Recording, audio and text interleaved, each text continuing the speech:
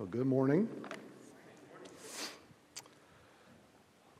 Last 2 years, we've probably all asked this question, and if you all celebrated New Year's like me, we've kind of been trained to take a big, deep breath, move into the next year, and wait for the next shoe to drop on something crazy that's going to happen, and you just stop and go, okay,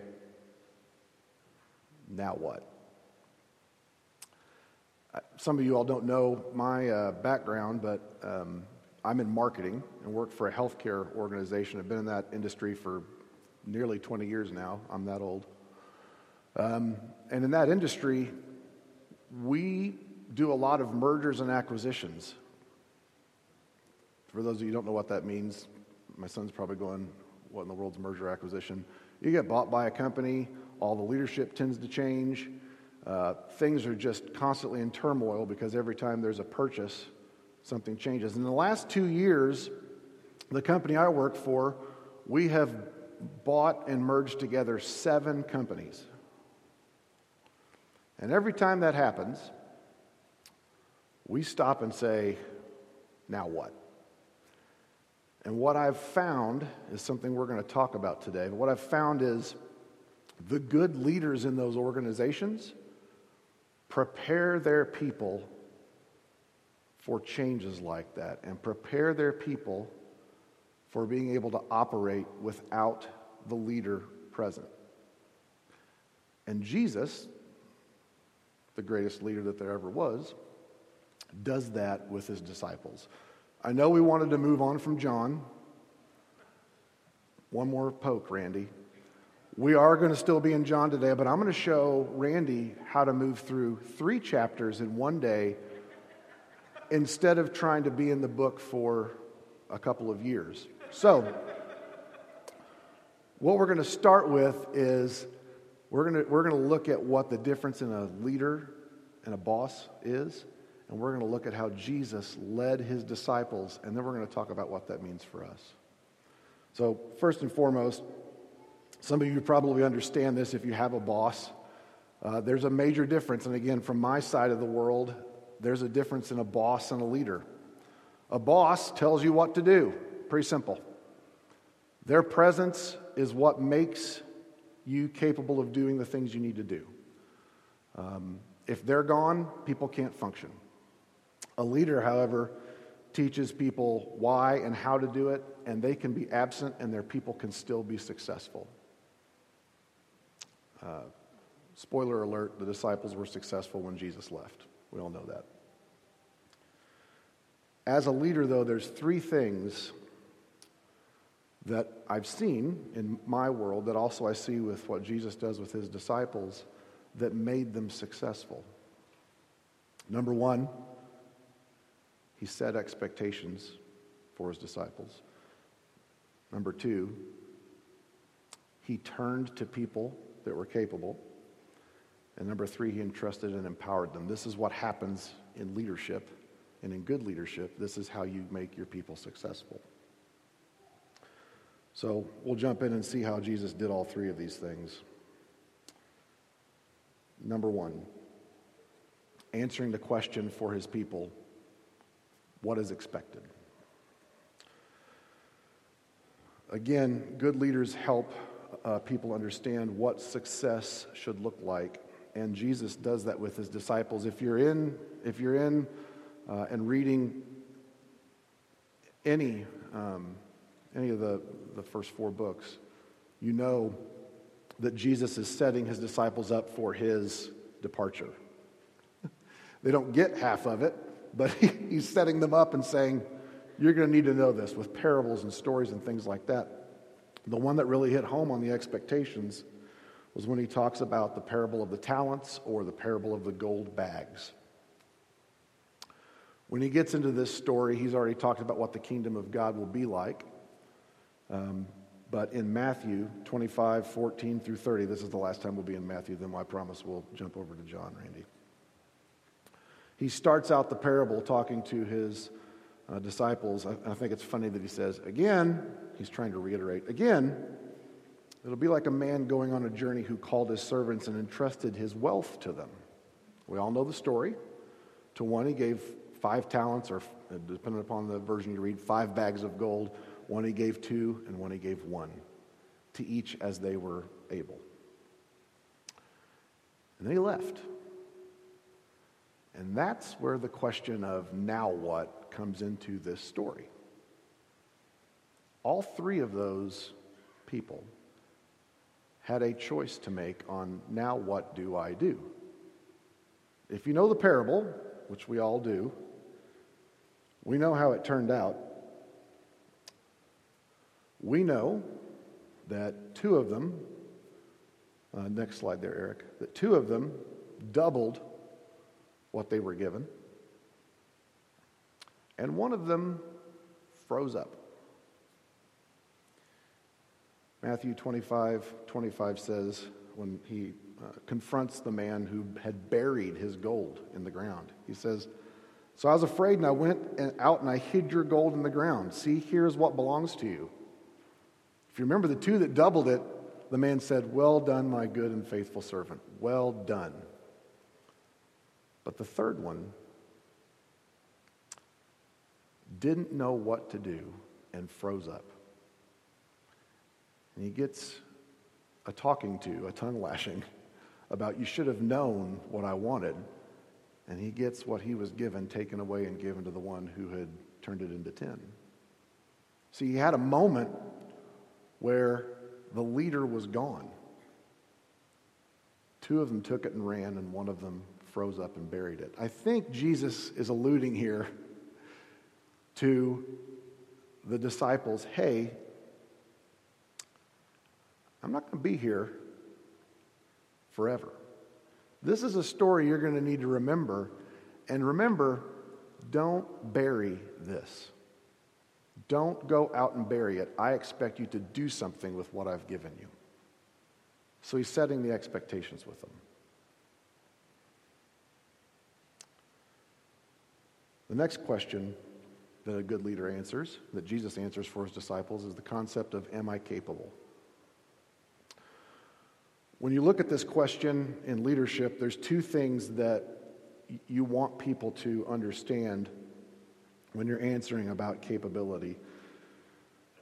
It's number 1, knowing exactly what you need to do, not just the expected outcome, but what do you need to do to get those things done? What are the steps? And then, if I fail, how do I deal with that? How do I know what failure looks like, and how do I deal with it? This is where we get into the book of John. Jesus runs through this multiple times. It's like he's reiterating it a lot. Number 1, issue 1, I don't know what to do. In John 14:15 through 30, Jesus is reminding the disciples to keep his commands. And he says in 25,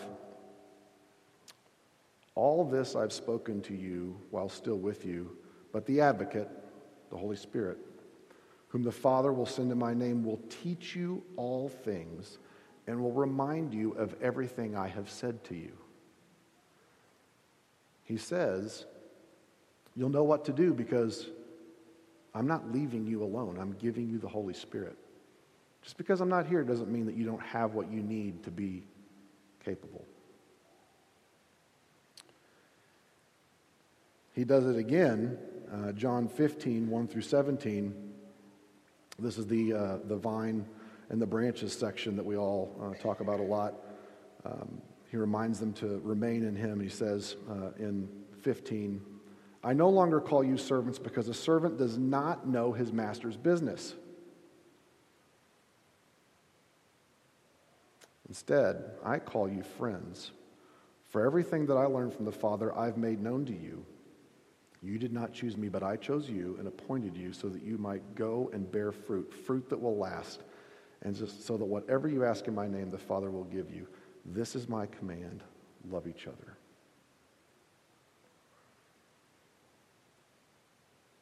He does it again, John 16:1 through 15. Brings back the Spirit again. He's preparing them at this time for his departure and telling them that there's going to be a time when they're going to be persecuted.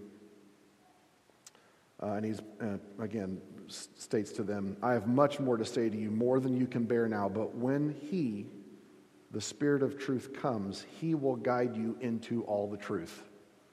He reiterates once again, you're going to be capable because you're going to know what to do, not only because you've been with me and you know me, but because I'm giving you the Holy Spirit to deal with whatever comes up after I've left.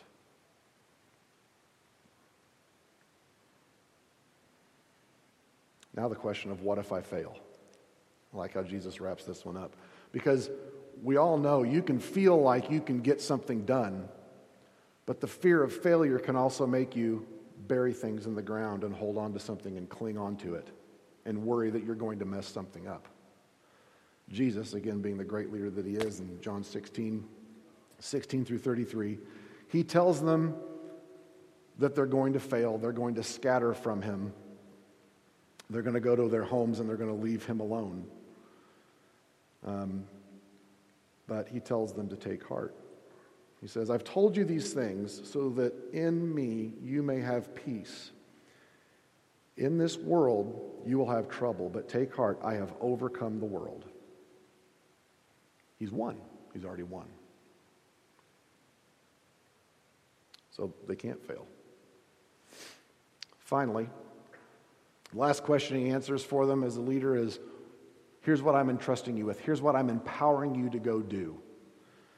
And going back to John 15:17, he gives them the command to love each other. And you also know he said, go out into all the world and preach the good news, preach the gospel. And if you read what Paul says later on, he says, we have taken the gospel to the entire world. The entire world at that time was about 200 million people. Jesus left them, and he left them as a good leader, and they took it, and they didn't bury it in the ground. They multiplied it, did what they knew their master's will, Jesus' will was, and they took the gospel to the entire world in under 100 years. So the question is this. That's all great, awesome history lesson. What's it mean for us? What I think it means for us is in today's world, we either can bury what we've been given in the ground and hold on to it, or we can push in and take what we've been given, what we've been entrusted with, and grow it. There was a study done, Dunbar's number. Some of you may know about this, some of you may not. But the question of what we've been entrusted with is answered with Dunbar's number. This was a gentleman back in the 1990s. He was a British anthropologist, and he studied basically how many relationships do we think a person can actually manage in their life. And this is actually used, the 150 side of this number is used in social media of how big of a group you can actually maintain. But on the lower end of this spectrum, understanding the 5 close friends that you can have, 15 super family members you can have, it's very interesting to me that Jesus had 12 disciples, and that falls in between that 15 and 5 number. He had 12 people that he poured into, that he had close relationships with, and when he did it right, he changed the world with it and spread the gospel with it.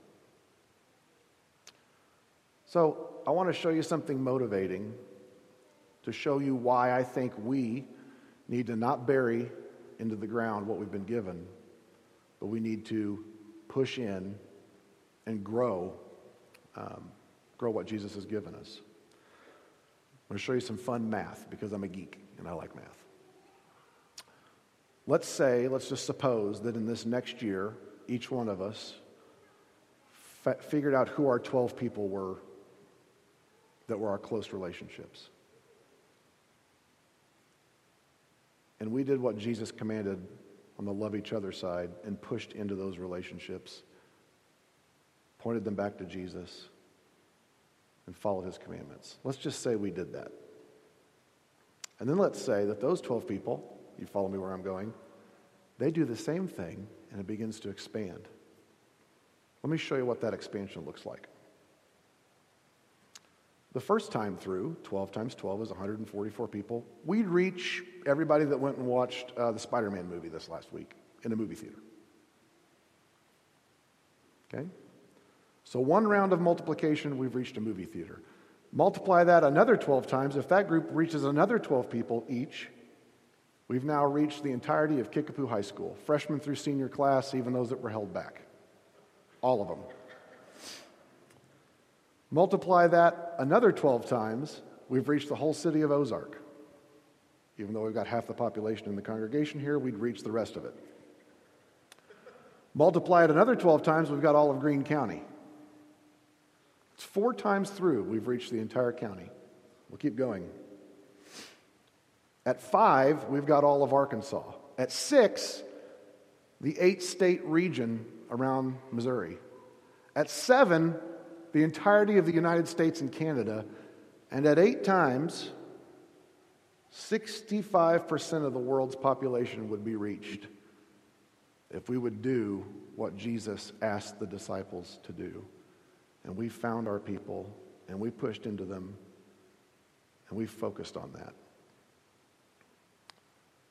We may think we've got only a small portion of the world that's at our hands, but what we've been given has the ability to multiply greatly and do amazing things.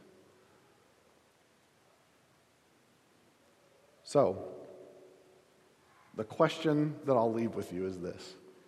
For this year, instead of trying to think about how we adjust our waistlines and how many books we're going to read and what we're thinking about financially, who are your 5? Start with that. If you want to push in even farther, who are your 15?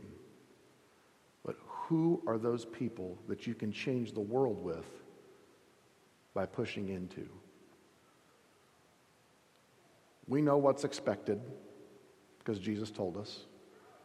We know we're capable because we know Jesus and we have his Holy Spirit. We also know what we've been entrusted with, which is the people in our lives. So I would invite you to push in 2022 and see if we can go change the world by loving those that we've been entrusted with. Would you pray with me real quick? And we thank you so much for this time together, Lord, and we thank you for the ultimate leader, your Son. Lord, we thank you for the people that you've entrusted us with in our lives, and we pray that you can guide us in loving them as Jesus showed us how to love people. And you can guide us in guiding them back to you. Be with us throughout this year, Lord. Help us to show the world you. Help us to not want to bury things in the ground. We love you so much, and we thank you for your Son. It's in his name we pray. Amen. Merciful God.